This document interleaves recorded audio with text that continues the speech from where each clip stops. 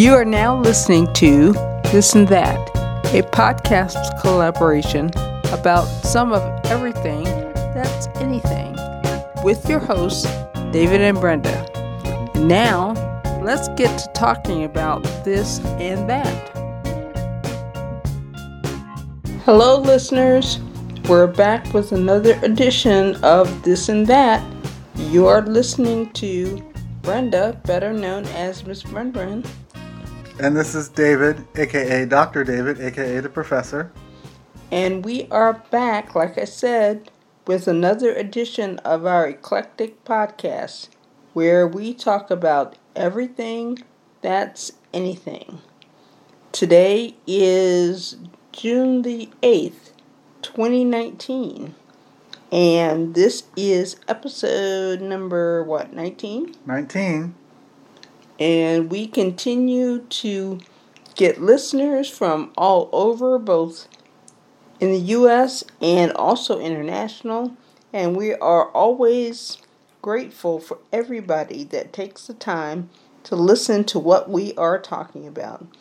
And that includes shout outs to those in Philadelphia, Pennsylvania, Jacksonville, Florida, Fairmount, West Virginia, St. Louis, Missouri, and Buffalo, New York, that's here in the U.S. Going overseas, staying in the Western Hemisphere though, we've got Chilecito, Argentina, Mount Pearl, Canada, and Santiago, Chile. So again, shout out to all our listeners, and thank you. If you've been listening to us since day one, we are very, very happy that you continue to follow us. And if this is your first time, don't let it be your last. Now, David, where can people listen in to more of This and That? They can find This and That episodes on our home-based SoundCloud. We're also available directly from iTunes, aka Apple Podcasts, Stitcher, Spotify, Google Play Music, TuneIn, and they can also listen to the podcast on Alexa voice-assisted devices. And if they're listening in and they want to make a comment or ask us a question or give us suggestions, whatever, where can they email us? They can send email to ThisandThat@aboutgreatercincinnati.com. That's this, the letter N, that, all 9 characters together, @aboutgreatercincinnati.com. And we will get that email, and who knows, we might even read it during our This and That podcast recording in here, Podcast Land Studio. Now, if somebody wants to be added to our email distribution list, can they get added? They can. Just mention the email distribution list in the subject line. So just say something like add to email distribution list. It's that simple. And they will get added. Yep, it's that simple. And as David mentioned, what else were we going to say? And for those who are new to this, our email distribution list is another way folks can get notified when a podcast is out. And then also in the future, we will be doing some fun things with those loyal listeners. Wonderful. Now, since you mentioned that we are coming to folks from our Podcast Land studio, what are we going to talk about today while we're here? Well, we're going to give an update on the Dayton tornado, or tornadoes, that hit around Memorial Day. We'll also be talking about, again, the Mueller report, specifically, what's in it. Yeah, you just can't get away from that. No, apparently not. And also a return of our We Didn't Make This Up segment. We will talk about a new internet challenge that just hit the wires this week. This all sounds interesting. Updates and a little bit more. Oh, plus our words of wisdom, of course. Of course. Updates and a little bit more.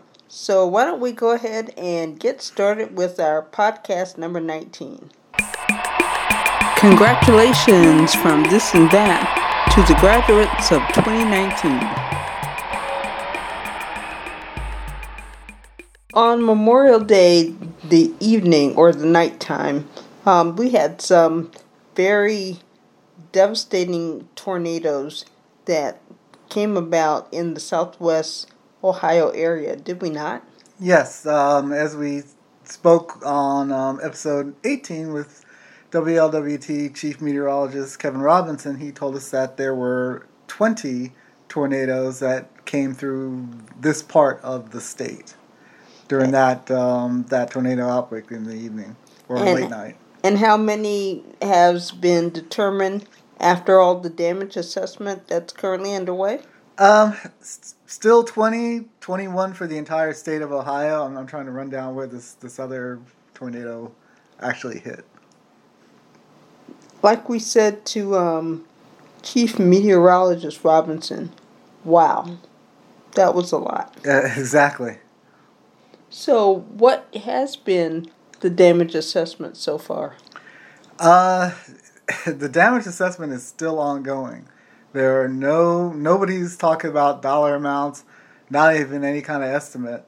There's unprecedented amounts of debris that have been hauled away. We're talking so far thousands of truckloads of debris that have gone to essentially various landfills and the like. The city of Dayton has actually opened up I guess where there used to be a mire, it's shut down, so that whole mire and parking lot is now dedicated to the city of Dayton picking up debris. Did you say thousands of truckloads of debris? Yes, thousands of truckloads. Like I said to Chief Meteorologist Robinson, wow. Yes, and that debris is, and I say only, from roads and sidewalks so far, and what people have put out in their curbs and front yards. It does not. They have not even touched like side streets, alleys, backyards, things like that. They haven't even done that yet because they know Dayton Power and Light's still going to come through and cut through trees and do a whole bunch of other stuff that will cause more debris in people's backyards. They're waiting for that before they even begin those type of cleanups. And in places that are really, really hardest hit, that doesn't even count the debris because those folks, like in some areas, they had like one area, I think it might be Beaver Creek. If not, it's the Trotwood. They have like a private company that they use for like snow removal and a whole bunch of other stuff. So these numbers do not count folks like that are hauling things away for some of these communities. This is just the city of Dayton municipality workers. So am I hearing what might be like what happened down in Florida where, 10 plus years ago, people are still living in FEMA trailers from the hurricanes down there? Are we looking at the same kind of thing? Plus in Katrina and everything else, yes. So wow. Yes, you're looking at multiple years, and nobody's trying to sugarcoat this at all. You're looking at multiple years for a lot of this area to get back to what it used to be, and as you know, and I know from the South, a lot of times these areas never return to normal at all. And that's pretty much what happened with some hurricanes down in areas of Florida. Right, and you don't have to go back down to some of the hurricanes of the 90s. You can just look at the hurricane from last year. There are whole swaths of Panama City and other beachfront area that still look like a bomb was dropped on it yesterday, and it's been almost a year now. So that unfortunately these areas in Southwest Ohio are looking at something similar to that in a lot of ways, and to Katrina as well.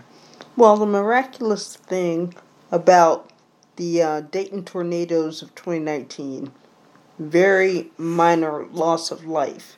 A lot of devastation in terms of houses destroyed, buildings knocked down, that type of thing. But when it comes to human life, very few people lost life or were injured. Exactly. In fact, I only know of 2 fatalities. So for those who were able to basically, no pun intended, weather the storm, they relied on their cell phones. Yes, again, the chief, Kevin Robinson, mentioned this as well, that just anecdotally, people he talked to in the area said that they were getting those cell phone warnings and it's the middle of the night and so on. But if you were in the city of Dayton, you especially needed to get, cell phone warning or gotta kind of go old school, know whether radios still work. Why is that? It turns out that a lot of people in the city were like they didn't hear any warning sirens, and they didn't hear any warning sirens because the city of Dayton 20 years ago pretty much disconnected their system, and because of operating costs, they stopped maintaining it and the like. You're kidding me, right? No, I'm deadly serious. They turned off their sirens? Yes. They said that they were antiquated. They were put in for the Cold War initially because you got right pat and everything else. And a lot of cities, during the kind of duck and cover days, put in. And if you don't know what that means, you're listening to this, go Google duck and cover. I'm not going to cover that right now, no pun intended. But they put those in because of the Cold War to as air raid sirens, and then they converted them in the 70s into tornado sirens, that type of thing. But by the time the 90s, sometime in the 90s, they were old, falling apart. They couldn't find. This is what they've said. The city manager and the mayor have basically said the folks back then, the reason why they made the decision 20 plus years ago, and they stand by that decision still today, is that it was take forever to maintain and the like. Now, tons of money to maintain, and they could not justify it. Well, I think now they can justify it, and they may want to reconsider their earlier decision and turn those not cell phones, but turn those sirens back on. Well, they're not going to. But what if the cell phones towers had been knocked down? Well, this is a crazy thing because the mayor, Nan Whaley, was asked about this by reporters once reporters found out, and part of her answer was that small communities can have sirens, large communities can't because of the cost and whatever. And I read that rather, and it makes no sense. Because here where we are, Butler County, which is a huge expanse, we've got sirens all across Butler County. Hamilton County, where Cincinnati is, tons of sirens that are there. So I don't understand what she's talking about as far as large municipalities can't have sirens. That doesn't make any sense to me. And they still claim that it would cost too much money. They'd have to, justify it on the grounds that they have to upgrade the system and everything else, and it would cost too much. Now they can't give me an estimate, which tells me they haven't really looked into it because they haven't said, oh, it costs this much and our operating budget is blah blah blah blah.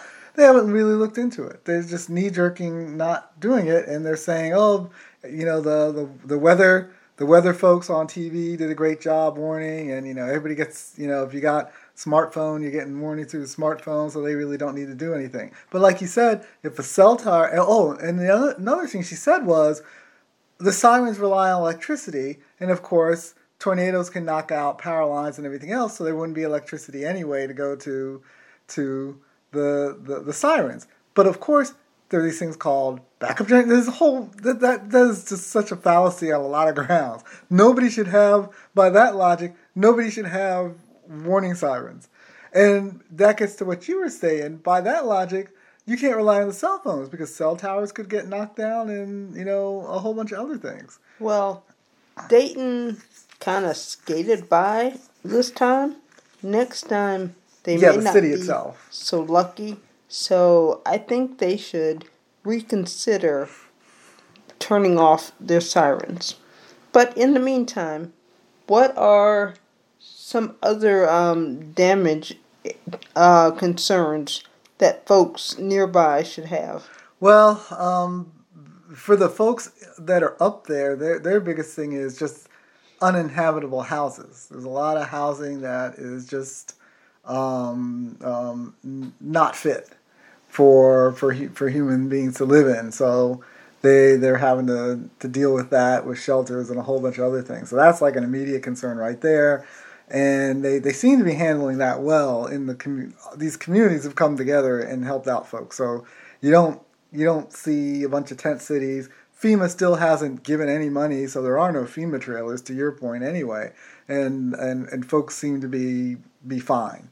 And I put that in quotes, fine in the large part aggregate. I'm sure there are lots of people who would take issue to what I'm saying, but given the devastation, that they're not people clamoring as they were with Katrina as to where we're going to stay and squalid conditions in stadiums or shelters or things like that. That's not a concern per se. But individually, there are folks who have literally lost everything and have nowhere to stay without the help of the communities there. Right, and I heard there was river contaminations. Yeah. Now, which is not too surprising because you have these tornadoes. There are 20-something of them. So they're throwing around all sorts of contaminants into the river. And, of course, remember the pump stations for the Dayton area and Montgomery County, both of them were offline because for a variety of reasons. They were basically taken offline. They're back online now. It took 4 days to get them back up and running and get the pressure built back up so you could actually pump the water, because you can't just have the power. You actually have to get the pressure back. Just like if you deal with a backyard hose or anything else, it's the same kind of concept. But they're back up and running now. But in that time frame, contaminants, rivers flow, so things just kept flowing downriver, including these contaminants, debris, and other stuff, and it spilled over into the Stillwater and the Great Miami rivers, and are flowing, into Butler County and Hamilton County. So there's, parasites. But as far as drinking water is concerned, no issues, because that stuff will get cleaned out of the system by the treatment centers in Butler and Hamilton County. But if you go tubing or swimming or whatever in either one of these rivers, not a good idea. And the Ohio Department of Natural Resources has essentially steered people away from that until they can get a handle on exactly what's what as far as those contaminants are concerned, as well as there's just debris there, and you can't see the debris right now because the water levels are so high because of all the rain. So you could be swimming along and something something that shouldn't be in the river can come along and boom, hit you, cut you, whatever, which is never, and because of the contaminants there as well, that would be compounded. Well, for certain, folks need to be careful whether they're in or around the Dayton area, because this is something that should be concerning to all of us. But in the meantime, it is wonderful to see and hear how people are coming together to help each other, to work together to get their areas where they live cleaned up and habitable again. So continue to listen.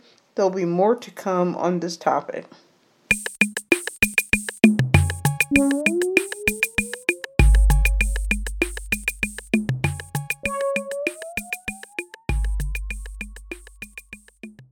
Okay, David, time to drag you back into another topic that you just can't seem to get away from. Yeah, so I quoted Al Pacino as Michael Corleone. I incorrectly said last week Godfather. It really was Godfather 2, which was actually better than The Godfather. And where he as Michael Corleone said, just when I thought I was out, they pull me back in. And that's how I feel about this topic. So exactly, where are we at with the Mueller report? What exactly does it say? Yes, and that's what I want to cover, because I'm getting sick and tired of hearing, seeing, and reading all sorts of people saying incorrectly, stating what the Mueller report says. Oh, I thought And you were that's getting on all sides. I thought you were getting sick and tired of them saying the Mueller report. No, they've gotten over that, surprisingly. They've gotten over that. So the catalyst for this, the trigger for me, was Robert Mueller, who has, because of the way there's no more independent counsels, there's a special counsel law, he resigned from the Justice Department and went back into private practice, and he gave kind of like his farewell address, as I will call it. And all sides have seized on this for their own purposes, and it's just irritating to me. So I'm going to get into, in this episode 19, what exactly is in the Mueller report. What does it say? So are you gonna do a Joe Friday? Yes, I'm going to do a Joe Friday, just the facts, ma'am, synopsis of the reports. And again, and for those who don't know who Joe Friday is, well, Dragnet was a TV show in the 60s. Very, very good show. Yeah, so Google it, watch an episode, you'd like it. But anyway, do your Joe Friday impersonation. Well, I'm not going to try and speak like Joe Friday. I'm just going to do the synopsis. And I'm going to keep this, like I said, high level, the facts. I'm not going to spin this or characterize it as everybody and their mother and brother are doing. So, I'm going to break this up into two parts. As those who've listened to the podcast know, there are two parts or volumes to the Mueller report. Volume 1 deals with the reason why the investigation was started in the first place, which was looking into Russian interference in the 2016 election and answering the question, are there or were there ties to the Trump then campaign for president? In other words, were they a bunch of traitors dealing with the Russians in order to steal the election from the American people, just to get real and put it in plain language? That's what the Mueller investigation was about. So that's Volume 1. Volume 2's come about because as part of while the investigation was going on, there was behavior specifically by President Trump that needed to be documented. And I will get into that. I won't steal thunder on it. All right, so start talking about Volume 1. Okay, Volume 1. These are just the facts. Details are in the reports. All right, Volume 1. Stated as fact. Russia, the country of Russia, official Russia, not individuals, the government, sanctioned all the way up to Putin per the intelligence community of the United States, which is like 17 different agencies. They have no question that Putin made the final call on this stuff. They interfered in the U.S. election, presidential election in 2016. Initially, they were doing that just to hurt Hillary Clinton. Then it became specifically to help the Trump campaign. So Putin didn't like Hillary, huh? No, he didn't like Hillary because Hillary didn't like him. Hillary Clinton specifically spoke out against Putin in Russia, gave speeches as to why he shouldn't be elected again, and so on. And Putin didn't like that, and he never forgot it. And of course, Trump welcomed the help. Yes, that's kind of like finding number 2. The Trump campaign welcomed the help, and after the fact, when questioned about this stuff, people on the campaign repeatedly lied about the fact that they welcomed the help. And some folks went to jail for lying because you can't just lie to federal investigators. And so there were some people who went to jail for lying to the federal investigators about the fact that they were willingly talking to the Russians, essentially. So the lying got in the way of the fact-finding mission of the Mueller folks. Not that lying if people will go to jail, because then you have leverage. There's all sorts of other lies that, and this is where people get it twisted. Not every, there's lie, and then there's lying to investigators, lying to Congress, then there's perjury. These are not, the law does not see these as the same things. Why not? They're all lies. But if you're lying about something that's not a material fact, it doesn't matter. They can't charge you for that. If you go in and you start talking about the moon is made of cheese or the sky is purple, you took the L train or whatever, and it has nothing to do with the investigation, they can't just charge you for, oh, you lied to us. You lied and said you took the L train to come here, and we know you drove your car. Big whoop. Nobody cares. It's like that. You can't see what I mean. Those are the kind of lies. A lot of people are telling lies like that are not prosecutable. They're not legally lies, perjury, etc. And that stuff got in the way of the investigation. You have to read the report to understand this, and I'm not going to get into details because we'll never end this thing. Don't get into details because we want to end this podcast. But the lies did get into the whole underlying question of, was the campaign in cahoots with the Russians? Meaning, was there, were they doing some sort of quid pro quo, this for that? Meaning the Russians would say, gee, we'll get Trump elected, and then what are you going to do for us? And it's like, oh, well, we'll get rid of sanctions or something like that. There's no evidence. They never found any evidence of that.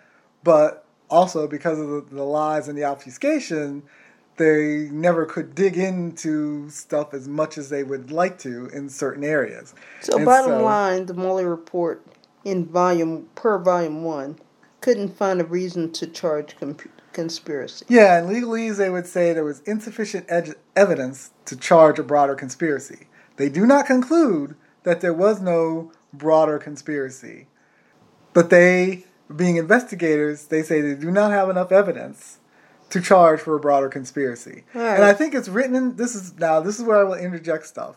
I think it's written that way because there were probably some investigators who were like, these folks are dirty and guilty, and there are other folks who are looking at the facts going, we don't have the facts. And then there are people in the middle going, we can't get from A to B completely because of these other circumstances. Because it was a team of folks, and you have to come up with a consensus kind of report that everybody can live with. So that's why it's written the way. Here's what I'm going to say before you get into Volume 2.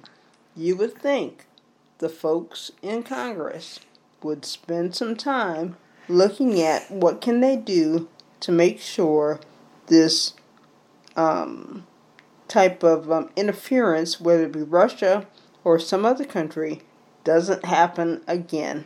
What can we do to beef up our election systems? Well, it's not just that. I mean, and I've said before in various podcasts that Volume 1 to me is infinitely more important than Volume 2.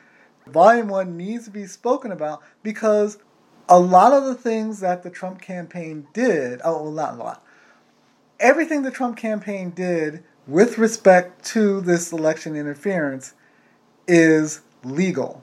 It is not a crime. That's why you do not see charges come out of, well, they had this meeting or that meeting, or they didn't report this or they didn't report that.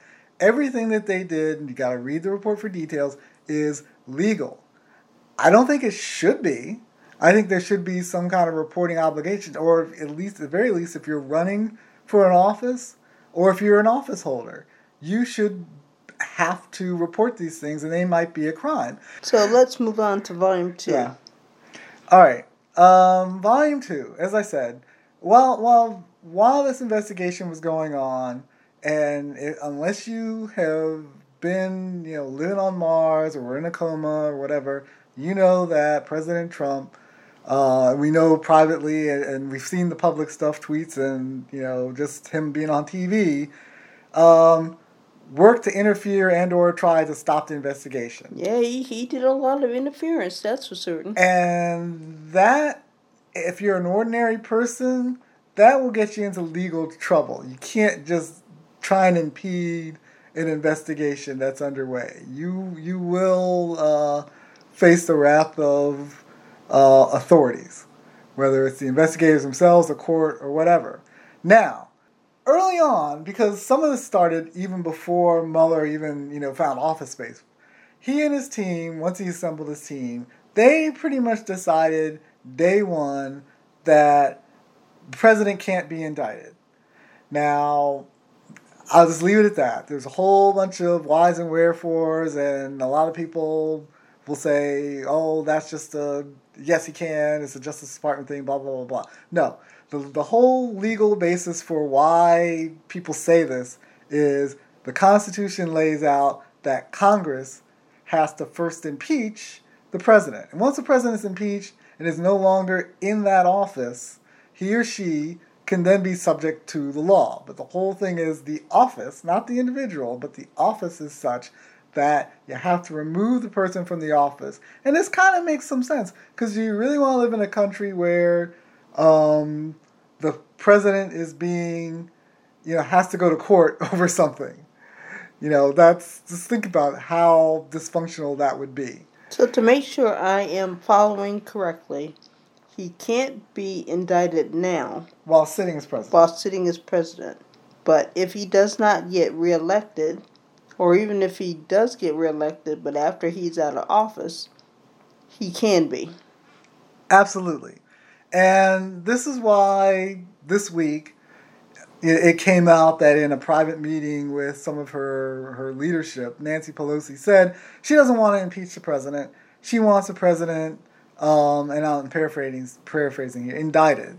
And that's where that stems from, because she knows once he's a private individual, there are probably state governments, forget the feds, there are probably state governments like New York State or others who will, if he loses the election or whenever he's out of office, 12:01 a.m. after the other person is sworn in, he could get, handed an indictment and, have to do the perp walk and everything else and then go to trial and so on over a whole bunch of, charges found off or, stemming from the Mueller report or somewhere else. Who knows? Well, that could be in President Trump's future, but that's the future. That's the future. What about possible future now?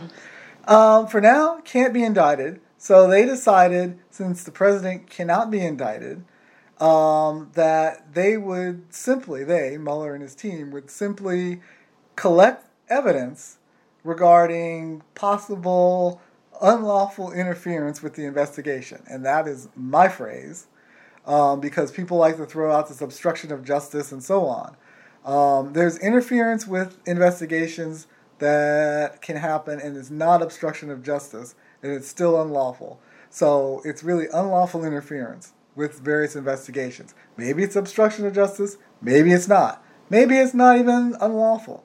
But they collected the evidence, and there are specific instances of which they collected evidence. But they did not investigate these incidents. There are 10 incidents.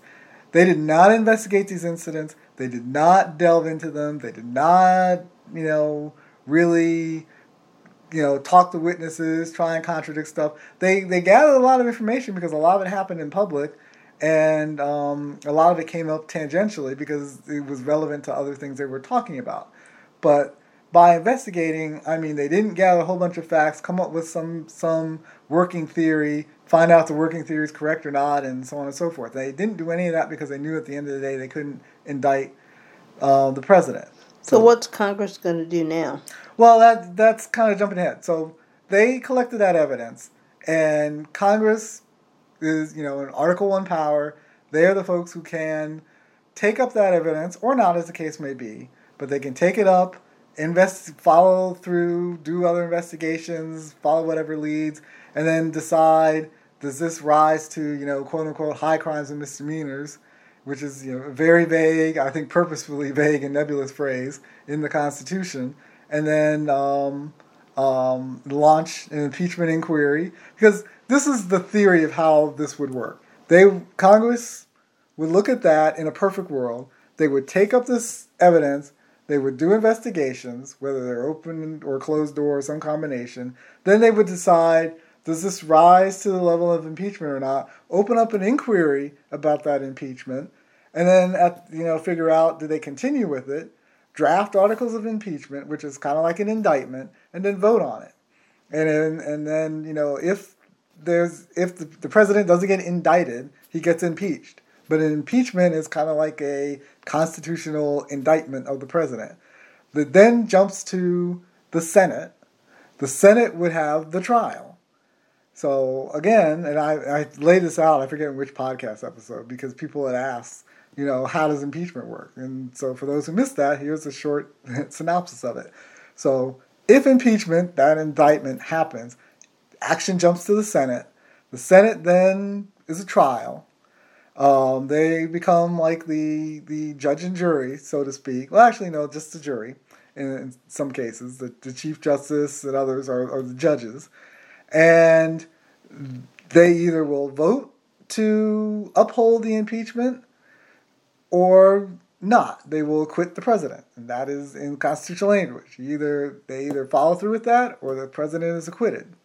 Now, if they say the president should be impeached, i.e. removed from office, the impeachment should stand and go through, it's still not over. The Supreme Court, then, it's kind of like an appeal process. It's like an immediate appeal. The Supreme Court will look at this and go, because this isn't legal, this is, it's legal in the constitutional sense, but it's not legal in the law and order sense. They're going to look at this and go, should this stand or is this just too political? And they got to agree that, yeah, this process was fine and everything else. And then the president's removed. So we got to go through all that before the president is even removed. Well, and that's why a lot of people say, live in the real world, and that ain't happening. It's not even going to get past the Senate. Well, and that's what I was about to say. If you ask me, given what we know today, the House is probably going to follow through, and they're going to say, yeah, let's impeach President Trump. And that is going to cost them in the 2020 election. But that's just me. I think they're going to get voted out if they follow that path. Because when they go to the Senate, I don't think they're going to have enough votes to vote President Trump out to say, yes, impeachment stands. So I think the Democrats better be very careful about what they want to do because it may cost them some seats in 2020. But that's just me. I'm not a political junkie, so that's just me saying what I think is going to happen. Well, I think they'll go down the path of impeachment inquiry, but I'm still skeptical that they will actually impeach the president for some of the reasons that you state. And also, I think they want to defeat the president. Those folks who have cooler heads, shall we say, want to impeach the president. Not impeach. They want to defeat the president at the ballot box because they know, looking at the polls, the president has a 90% approval rating amongst Republicans. And I know this is hard for people to believe, especially people who really hate Trump. But he has a 90%. Come on, you got to add at least 10 more reallies to that. 90% approval rating among Republican voters. That's why I said, let that sink in and marinate. Go forward with this, so we're a long way away. He's not going to be voted out. Long way away. Not given what we know, because again, I mean, something drastic has to happen before the next election. And this is where I know, like this coming week, the Democrats are going to trot out John Dean. And for those who don't know, John Dean was Richard Nixon's White House counsel, and he was a very corrupt individual. And I'll just leave it at that. You can Google, look through history books, whatever. He went to jail. Don McGahn, who was Trump's White House counsel, is clearly not a corrupt individual, did his job, told the investigators, we know what we know in the Mueller report. Almost all the bad stuff is because Don McGahn spoke for 30 hours. That's where it came from. So there's no kind of comparison. But that's also a counter-argument that the Trump folks say. They say, see, we didn't hide documents, we didn't hide individuals and all this other stuff, and this is the best shot they took. And now they want to redo. That's their argument. We let them do all this stuff and take a shot at the king. The king didn't even get grazed as far as Trump's concerned. He's exonerated by the report, which is not what the report said, if people have been listening to the podcast. So we'll have to see where this goes. Yeah, we'll have to see where this goes because unfortunately, I think it's I bet not over you yet. are going to be saying that line from The Godfather Again and again. They're going to keep bringing you back into this. You can't get away, so don't think you're not going to talk about this again. Because you will. And you enjoy it. I know you do. But I do have one last question for you. What's that? Do you think there's going to be a book by Mueller? No. He's not going to write a book? No. It could be a bestseller. He's not that kind of person.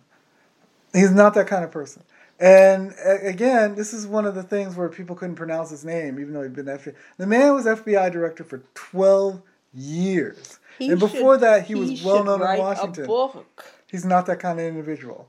Well, okay, he's a U.S. Marine. Somebody needs to write a book. Purple Heart recipient. After talking Bronze Star recipient. He's not that. He's a straight arrow. There needs to be He doesn't even want to testify in front of Congress, and he's already told him. And I could see him in front of Congress, and his answers are going to be, refer to page such and such in my report. Okay. Refer to this in my report. We're gonna wrap this segment up with me saying he needs to write a book. No, he is not James Comey. He's not like these other people. He really isn't. I'm gonna say it again. He needs to write a book. It would be a boring book. Well, if he doesn't write a book, I hope he gets a dog. He probably has one already. Gotta talk to somebody. You are now listening to This and That with David and Brenda. All right. In the We Didn't Make This Up category, there is a new challenge, internet challenge. There were YouTube videos earlier this week that went viral. And that challenge is the vacuum challenge, aka the trash bag challenge. What? Yes. What did you say? The vacuum challenge, also known as the trash bag challenge. And in the UK, it's called the bin bag challenge. And what exactly is this challenge? It involves one person climbs into a large plastic bag, and they've been using trash bags, sometimes contractor-sized trash bags. And it's usually a trash bag, garbage bag, but it doesn't have to be. You tuck your knees into your chest, close to you, and then a second person, ties you up in there, sticks the vacuum cleaner hose into an opening, and then they suck all the air out of the trash bag. Okay. So that you are actually kind of shrink wrapped. All right. Here is what I'm going to say to this. Really? Yes. And the people it looks like they're wearing very skin tight, latex, leather kind of, think Batman from the 60s, Catwoman, catsuit kind of suit. It's really, really tight. And they usually end up falling over because they can't maintain balance because they're so shrink wrapped. This is dangerous. Yeah, experts have warned that this could lead to cerebral hypoxia, where if you have a decrease of oxygen supply to the brain, despite adequate blood flow, bad things will happen. You could have strokes. You could have long-term effects. Could kill brain cells, and so on. I said, this is dangerous. Why would you do that? I don't know who came up with this. And actually, are you that boring? Is your life? Do you read a book? And actually, listen to some music. Actually happened a few years ago, but it didn't catch on. For some reason this week it's caught on and gone viral, but it wasn't invented yesterday. It's actually a few years old. If you actually research on YouTube, you'll find people, several years ago that did this. This is really dangerous, and I hope folks will not do this. What's sad about this is when you look at a lot of the videos that are out there on YouTube and Instagram, it's parents doing it to their kids. And we're talking small children, tweens, things like, anywhere from, looks like to me, 8 to 11, 12, 13. There's like tons of videos I like mean, this. They hate their kids, I think. there are other ways to challenge your kids or challenge yourself. You don't have to do something this dangerous. And what I think the folks, there are a few where people have the bags up over their heads, like a hood. They still have their face open, but most of them it's up to their neck. But again, when you suck all the air out, you're putting pressure on your carotid arteries and the like. You're cutting the blood supply slowly off to your head. And I think that's part of what, and this is speculating, because when you watch these videos, these people are really getting crazy after a while. And I think it's because the blood flow is getting cut off to their head and they're getting into euphoria. Well, and this is where the experts are like, this could lead to, hypoxia if you keep doing this for too long. Well, folks, we didn't make this up. This is really happening. And like we said, like the folks have said, the people who are the doctors and they're able to tell you this is dangerous, can be life-threatening, so don't do it. And especially don't do it alone. There have been a few people who have done this alone. Don't do it, period. Whether you were people were doing it with others or doing it alone, don't do it, period. I agree, don't do it, period. But the people who are doing it alone are especially at risk of ending up dying. Somebody who was there for 2 hours until his parents found him on the floor of the garage. People, don't do this. That one's posted online, by the way. Don't do this, people. This is dangerous. And again, we didn't make this up. No.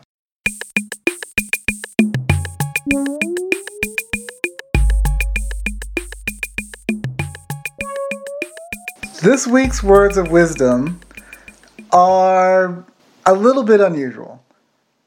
Today specifically, again, we're talking June 8th. This is in 2019, this is the 70th anniversary of the publication of George Orwell's 1984. And if you have not read the novel 1984, I don't care how old or young you are, you should read it or reread the novel. It is a classic. It used to be required reading in schools. I don't know if it still is or not. It should be, in my opinion. The book details the future about a totalitarian state and the like. And Orwell wrote it as a warning about, it's been, like a lot of things, co-opted by both sides as to it means this, it means that. But what George Orwell was trying to say was that in the West, meaning in Western Europe and the like, we need to police ourselves and be on the lookout to make sure that the tendencies of intellectuals in the West, highly educated people, and so on, is to veer towards intolerance and totalitarianism of their opinions. And that can lead to very, very bad things. And that's the whole point he's saying in 1984. So I could do some quotes in there, peace through strength, blah, blah, blah, but that's too easy and it kind of obfuscates the point. Let's make this real simple. It's all up to us to make sure something like a 1984 does not become reality. And there are folks on all parts of the political spectrum that unfortunately make George Orwell's warning prophetic. You've had totalitarianism on the right, you've had it on the left. And we need to make sure it doesn't happen again.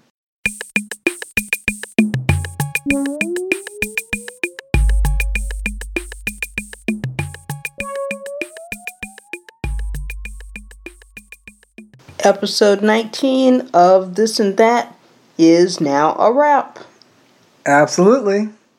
So, we had another good edition where we dropped some knowledge, and hopefully those listening in benefited from what we had to share. Definitely.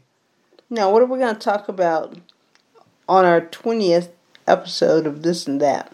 Well, episode 20 is Tech Edition number 2. Oh, yeah. You did say a while back episode 20 would be another Tech Edition. Yes. You're excited about that, aren't you? Of course. All right.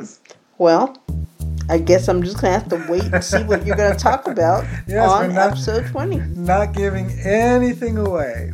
Until our next edition of This and That, all the best, everybody. Peace out.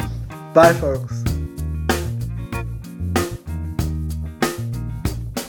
You have been listening to This and That, a podcast collaboration about some of everything about anything. This has been hosted by David and Brenda and is presented by AboutGreaterCincinnati.com. Music by Poddington Bear. Please subscribe to our podcast so that you can stay up to date about future episodes. If you have any comments or suggestions about this episode, future episodes, interested in sponsorship and or advertising, please email us at ThisNThat at AboutGreaterCincinnati.com. All rights reserved. Thank you and all the best.